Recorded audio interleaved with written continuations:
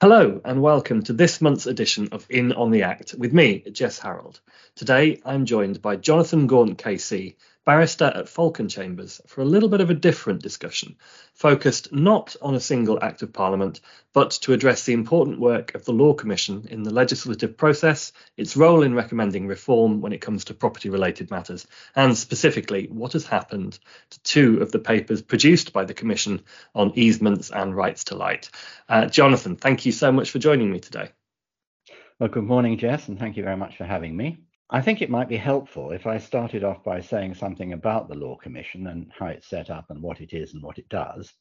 I think it would. I mean, the Law Commission has obviously been in the headlines a bit recently in the industry following the announcement that it's going to review the Landlord and Tenant Act 1954. But some of our listeners may be sort of not over familiar with the mechanisms of the Commission and how it works. So, yeah, if you could just outline that for us, I think that would be very valuable. Okay, certainly. Well, the idea for this, of course, was caused by the announcement in March that the Commission were going to have a look at the Landlord and Tenant Act 1954.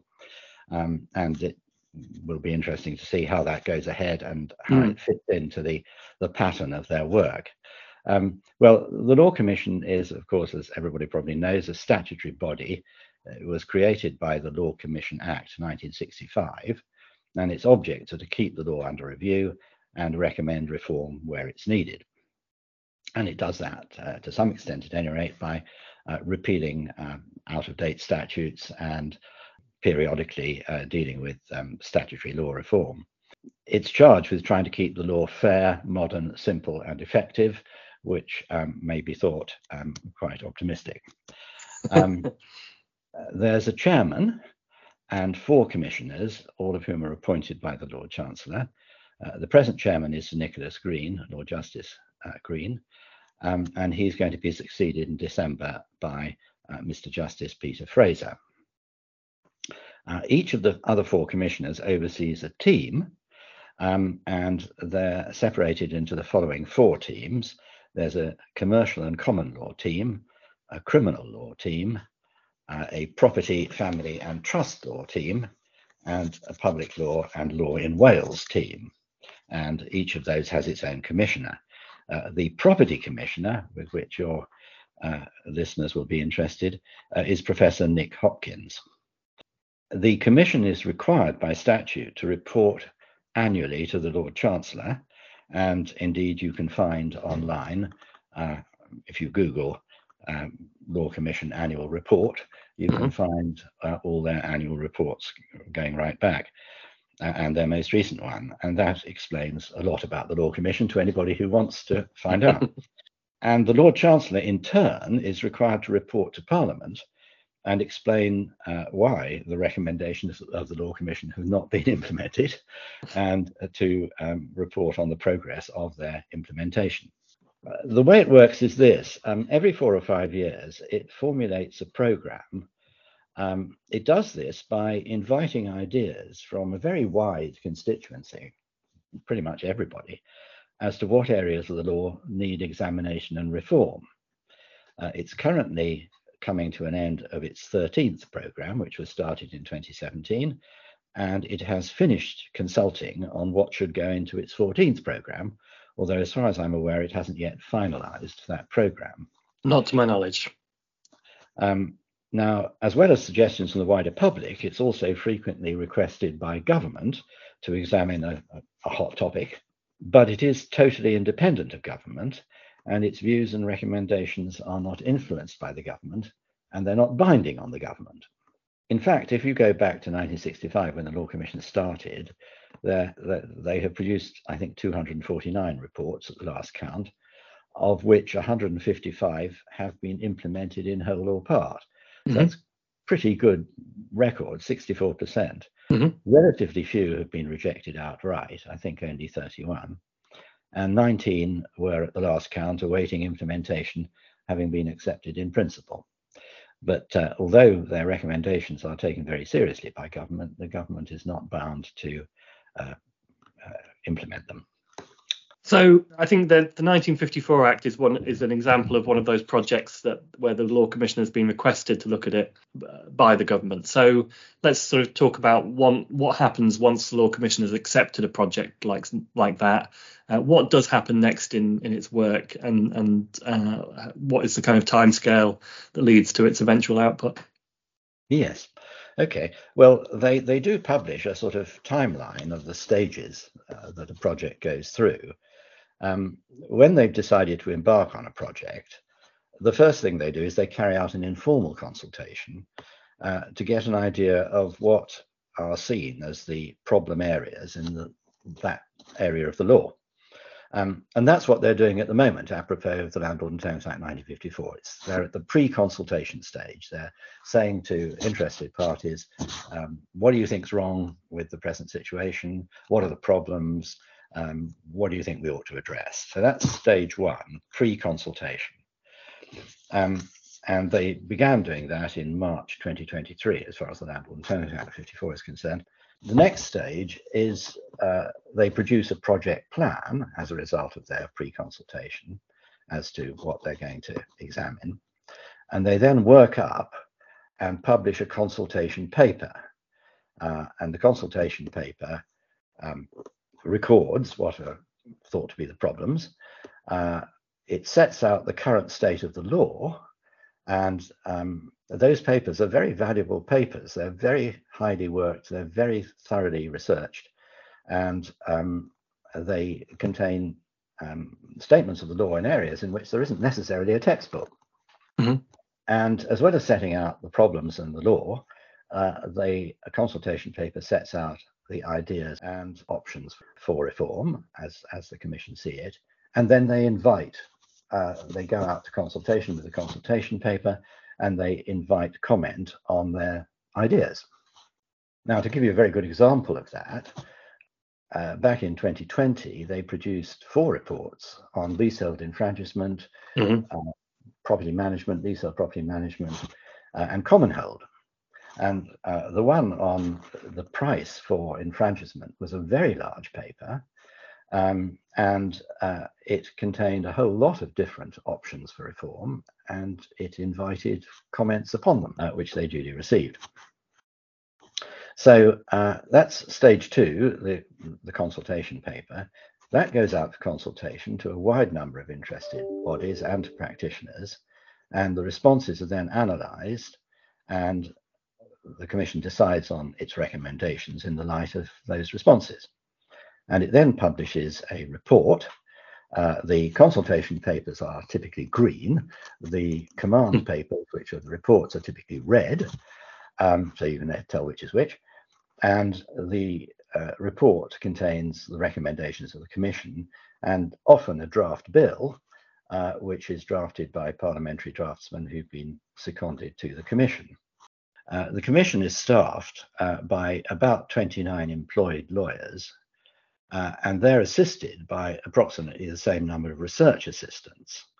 The research assistants are young people drawn from the universities, postgraduates, very bright, handpicked. I should say that several members of my chambers did that at the beginning of their careers before they started practice at the bar. And the research assistants help the employed lawyers. And the work of the Law Commission is of a very high standard. I mean, the papers they produce are excellent statements of the law, the existing problems with the law, and they come up with very sound recommendations on the whole as to what is to be done. The government isn't bound to accept them, as I say. It does reject some of them. It rejects some of them for very good reasons when it considers them fully. But the work is of a very high standard. We were talking about the various stages. The report is then published, and it's then considered by the government. The report is then mulled over by the government. I mentioned the various reports in 2020 into leasehold enfranchisement and commonhold and so on. They are still being considered by the government, although Michael Gove, of course, from time to time makes fierce noises about what he's going to do to leasehold tenure. We don't know what he's going to do to leasehold tenure yet, but the whole question of leasehold tenure, enfranchisement, and commonhold is very much up in the air. Yeah, it absolutely is. And I imagine you mentioned I think you said a 64% success rate over the Law Commission's history. And I imagine, a lot of that in terms of the 36 is down to the political situation at the time and the time in the political cycle that those reports are made. And often you have changes of government, and that must influence, I imagine, the way in which the Law Commission's proposals are sort of met to and reacted to. Well, absolutely. I mean, when we come to easements, we can see this very process happening. Of course, since the various reports on easements, which I'll come to in a moment, we've had Brexit, we've had COVID, we've had changes of government, we've had changes of prime minister. I mean, we've had all sorts of things which just have meant that there hasn't been any progress in that regard. Okay, so let's turn to that report then, the easements report. I'm of course particularly interested in the law of easements because I'm a co-editor with Sir Paul Morgan of the practitioner's textbook Gale on Easements. Mm-hmm. In 2008, the Commission published their consultation paper number 186, which was titled Easements, Covenants and Profits à Prend. That was followed after extensive consultation in June 2011 by a report with a draft bill, which was in two parts. Part one related to covenants, which it called land obligations, and that was designed to make the benefit and burden of both positive and negative covenants, which related to land, run with the land. Of course, at the moment, the benefit and burden of positive covenants doesn't run with the land. I think probably the main concern of the Commission at that stage was that it was very difficult to have freehold schemes because covenants wouldn't run, positive covenants wouldn't run. Well, that was part one. Part two of the bill dealt with easements. What did the Commission see as the problems in the law of easements? And what did they propose? Well, basically, I think they thought the law of easements was a mess, and it is. And I'm just going to quote you from the preface to Gale on Easements. This is the 19th edition, September 2012. In 1974, an American writer wrote of the law of easements: "The law in this area is an unspeakable quagmire. The intrepid soul who ventures into this formidable wilderness never emerges unscarred. On looking back, they see the trail they thought they broke obscured with foul-smelling waters and noxious weeds." And that is a fairly good description of the law. Lord Neuberger, when he was Master of the Rolls, said this. He said, "The law pursuant to which easements can be acquired through long use has been bedeviled with artificial doctrines developed by judges over many centuries, and the law has been complicated rather than assisted by the notoriously ill-drafted Prescription Act 1832, whose survival on the statute book for over 175 years provides some support for the adage that only the good die young." That was, in a word, or in a few words, why it was necessary to have a look at the law of easements. What did they propose? Well, I will summarize. I won't deal with all the technical details. One of the first things they did was they proposed the repeal of the existing law of prescription, as we've heard. Even the Master of the Rolls didn't like it. And its replacement by the following simple rule, which is simply qualifying use of land for a continuous period of 20 years has effect to create an easement in relation to that use. Full stop. That's the test. Qualifying use simply meant use of a kind relating to which a right could be granted as an easement, and a use which took place without force, stealth, or permission and was not unlawful. Mm-hmm. And that's it. That's the law of prescription, as they suggest. Obviously, there are some bells and whistles, but that's essentially what they propose. And that would certainly simplify the law of prescription a great deal. Secondly, they proposed a single test for the implied grant or reservation of an easement. Now, at the moment, there are three, I think, separate ways you can get an implied easement, the main one being the rule in Wealden boroughs. And that, of course, says that if you want to reserve an easement as opposed to grant an easement, you've got to do it expressly. It is almost impossible to get an implied easement by way of implied reservation. The Commission suggested that all those tests, Wildon and Burrows and everything else, should be replaced by a rule that any right that is necessary for the reasonable use of the land granted or retained should be implied. And they set out a list of matters to which it would be relevant for the court to have regard. I must say, I'm not terribly convinced by that. I don't think the law on implication is very difficult. And I think that the proposal that the test should be any right that is necessary, what's meant by necessary, for the reasonable use of the land granted. What's reasonable? I mean, I think the proposal possibly has more problems than the present. Anyway, that's what they suggested. Thirdly, they proposed, and this I do absolutely agree with, that Section 62 of the Law of Property Act should not have effect to create an easement from a license.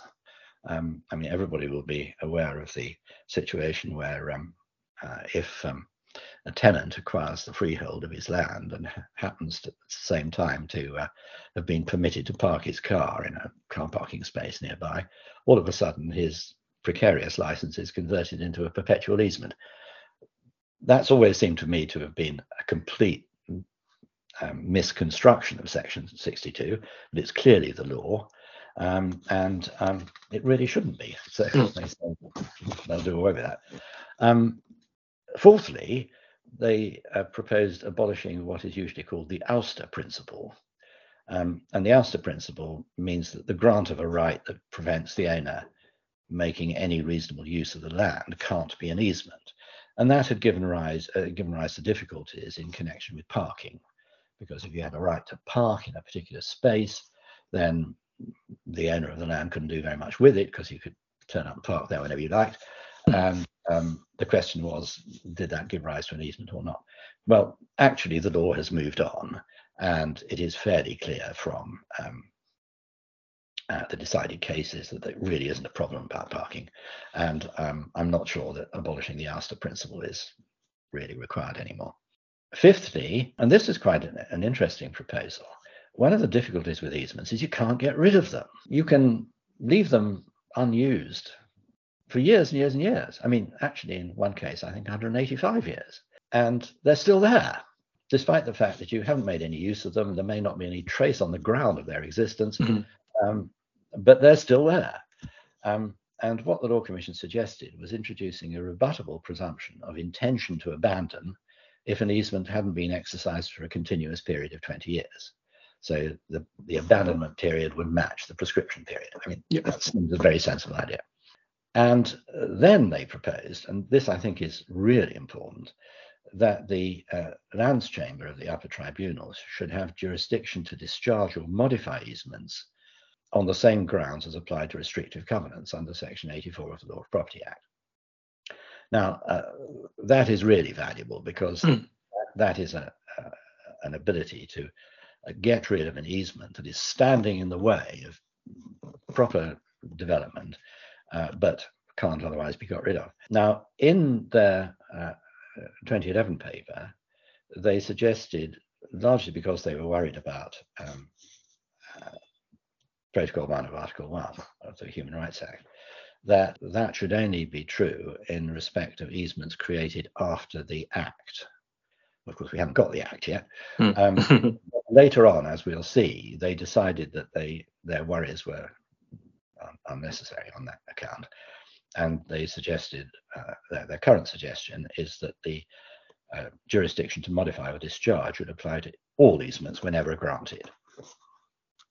Well, now, that's basically what they suggested, and they were dealing with a number of difficulties. And I guess your next question is going to be, what's happened? Yes, indeed. Yeah, what has happened to those proposals in the 12 years since? Well, the answer is not much. In May 2016, the government announced that it intended to bring forward proposals in a law of property bill to respond to those recommendations. So they weren't rejecting them. They weren't saying they didn't like them. They were saying they'd bring forward legislation. And in a housing white paper in February 2017, they said they intended to simplify the current restrictive covenant regime and would publish a bill for consultation, which not happened. The whole question of covenants, particularly positive covenants and easements, has got tangled up in Mr. Gove's leasehold and commonhold reform programme, because there are a lot of elements of that which involve covenants and easements. And I'm told by Professor Hopkins that the Law Commission has been helping the government with those questions, and so still has an input, and that's going on. So I think all is not yet lost. When we know what is going to happen about commonhold and leasehold and enfranchisement and so on, there may well be elements in that legislation which do adopt the Law Commission's recommendations in their 2011 report. So that's the fate of the 2011 report. Its recommendations have not been rejected, and the Commission's annual report actually lists them as approved. Although to what extent that is wishful thinking, I'm not sure. But implementation is still awaited. And the other project that we wanted to ask you about today was the Rights of Light project, on which I believe the Commission reported in 2014. And that was a quite eagerly anticipated project. Rights of Light, obviously, very important in the development industry. So what was the background to that project, and what were the Law Commission's recommendations there? Yes, you're absolutely right. When the 2011 report came out, I and Paul Morgan wrote in the next edition of Gale that we were disappointed because it hadn't dealt with rights of light. And it deliberately didn't deal with rights of light because it thought that was a topic which deserved separate consideration. And the 2011 report said in terms that there was scope for a further review of the law of rights of light, that it was an important area and that it had significant financial implications. And indeed it does, huge implications for the development industry. In 2013, the Law Commission published another consultation paper on rights to light. They'd been asked to do that by the Department for Communities and Local Government, and they'd been asked to do it following the rather devastating decision at first instance, which is generally known as Heaney, which was reported in the Estates Gazette and is in 2010 3 EGLR 15. In that case, the owner of the dominant land had carefully avoided engaging with the developer of neighbouring land, and carefully hidden such fairly minimal interactions as there had been behind the without prejudice screen. So the court wasn't entitled to know about them. The fact that there had been negotiations about money were concealed from the court, but perfectly properly. And the judge found that the development would substantially interfere with the light to the neighbouring building, and he granted an injunction requiring the top 2 floors, which had in fact already been let, to be demolished. Now that decision was appealed to the Court of Appeal, but it was settled at the door of the court. No doubt the dominant owner, by virtue of the judge's decision at first instance, had a very powerful bargaining position at that point. Now, what that case illustrated was that the position had been reached where rights of light were a major constraint on development, particularly in cities. But there was another problem, and that was the recent tendency, which appeared in several cases, of the courts, when considering whether to grant an injunction or to grant damages in lieu, to apply rather literally Lord Justice A.L. Smith's so-called good working rule, which all law students learn about, the good working rule in Shelfer's case. And the way in which the courts had approached it was that that was a sort of tick box exercise. So that if you failed to satisfy any of the 4 criteria in the good working rule, that would mean the grant of an injunction. However disproportionate the effect of the injunction would be, as indeed in Heaney's case, where the damage to the developer was very great, and you might think that the benefit to the claimant was relatively small. However, the Law Commission suggested that it should no longer be possible to acquire rights of light by prescription, which was a very radical idea, and they suggested a notice procedure be adopted for developments, and I'll come back to that, and that the jurisdiction to discharge or modify, as it related to rights of light, should after all apply to all existing rights, instead of merely for the future. And they went out to consultation on that. Well, after a period for consultation, the Commission published their final report on rights of light in December 2014. They didn't, after all, recommend abolishing prescription, but they did advise the simplification of the rules as to prescription as set out in their earlier report. And they also proposed a simplified procedure to replace the Rights of Light Act 1959. Now, you'll recall that the Rights of Light Act 1959 deals with what are generally known as lons, and they provide a procedure for a notional obstruction to a right of light to stop a right of light being acquired by prescription. And it's quite a cumbersome procedure, and it's been quite widely criticised. The Law Commission's 2014 report proposed that a court be prohibited from granting an injunction to restrain the infringement of a right of light if doing so would be a disproportionate means of enforcing the dominant owner's right to light, taking into account all the circumstances, including 8 matters which were specified in the proposed bill. That would be quite a major change. There was also a suggestion that the government consider reforming the law as to damages in lieu and perhaps cap it either at a percentage of profit share or as a multiplier of diminution in value. The problem is this, that when the court awards damages in lieu, it sometimes assesses the damages on what's called the negotiating basis. And that can involve calculating the profit, which would be earned by the developer if he didn't have to cut back his development to avoid the interference with the light. And that can be a very large sum of money indeed. And the suggestion is that the government should consider whether they should in some way limit that. Now, that's just an invitation to consider it. They don't actually suggest how that should be done. The other thing they suggested was a procedure involving a notice of proposed obstruction. Now, this is a clever idea.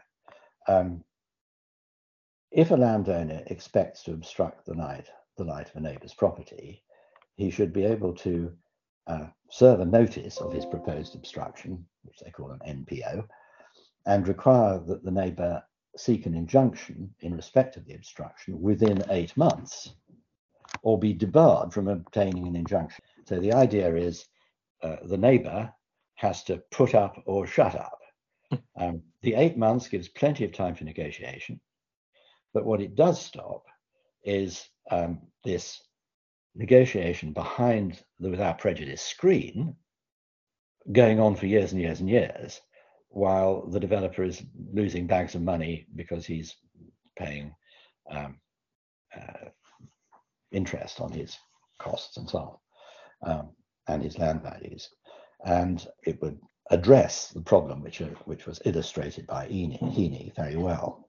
I mentioned earlier the proposal about abandonment, that there should be a presumption of intention to abandon after 20 years. In the case of rights of light, the Commission suggests that should be 5 years. So that if a right of light had been blocked up and hadn't been used for 5 years, the right would be lost. And then the final and most important suggestion was that the jurisdiction of the Lands Tribunal, of the Upper Tribunal under Section 84, as it applied to all easements, not just rights of light, should be retrospective, and it should apply to easements whenever granted. So that's what they suggested. And once more, I expect you're going to ask me what happened. Absolutely, yes. I suspect the answer might be slightly similar. Well, I'm afraid it's even worse, really. The answer to what's become of those recommendations is absolutely nothing.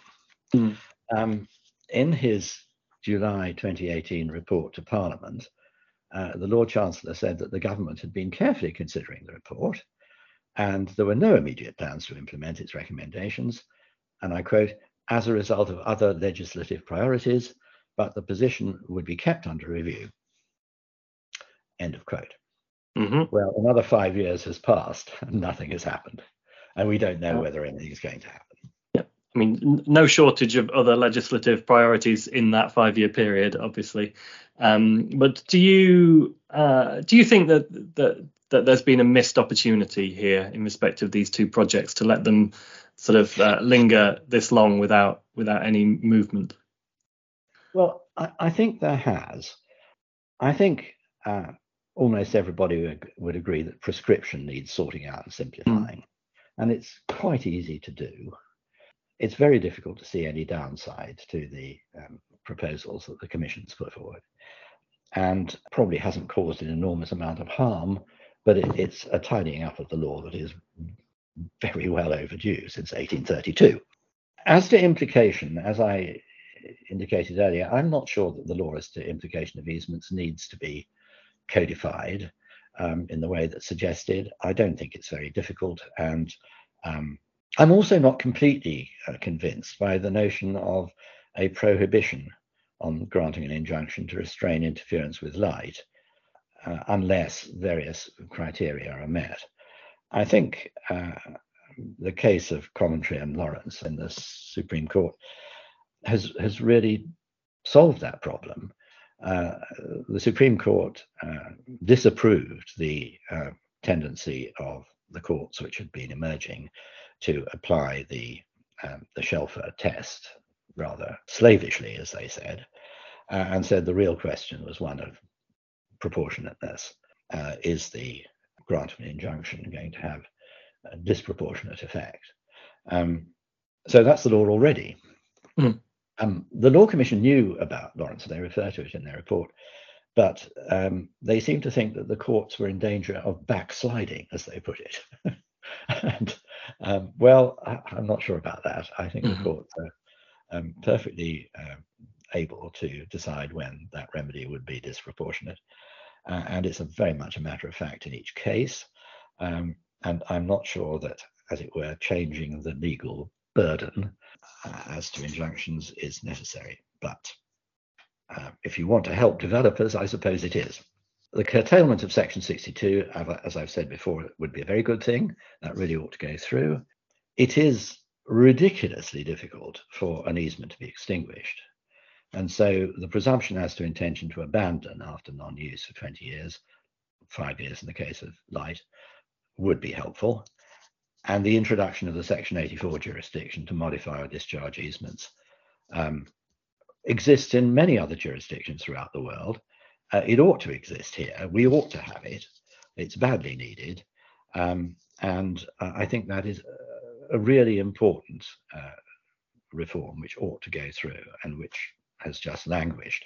Those two reforms, of course, would strengthen the negotiating position of developers, and they'd go a long way to removing the ability of dominant owners to frustrate development and ransom the developer.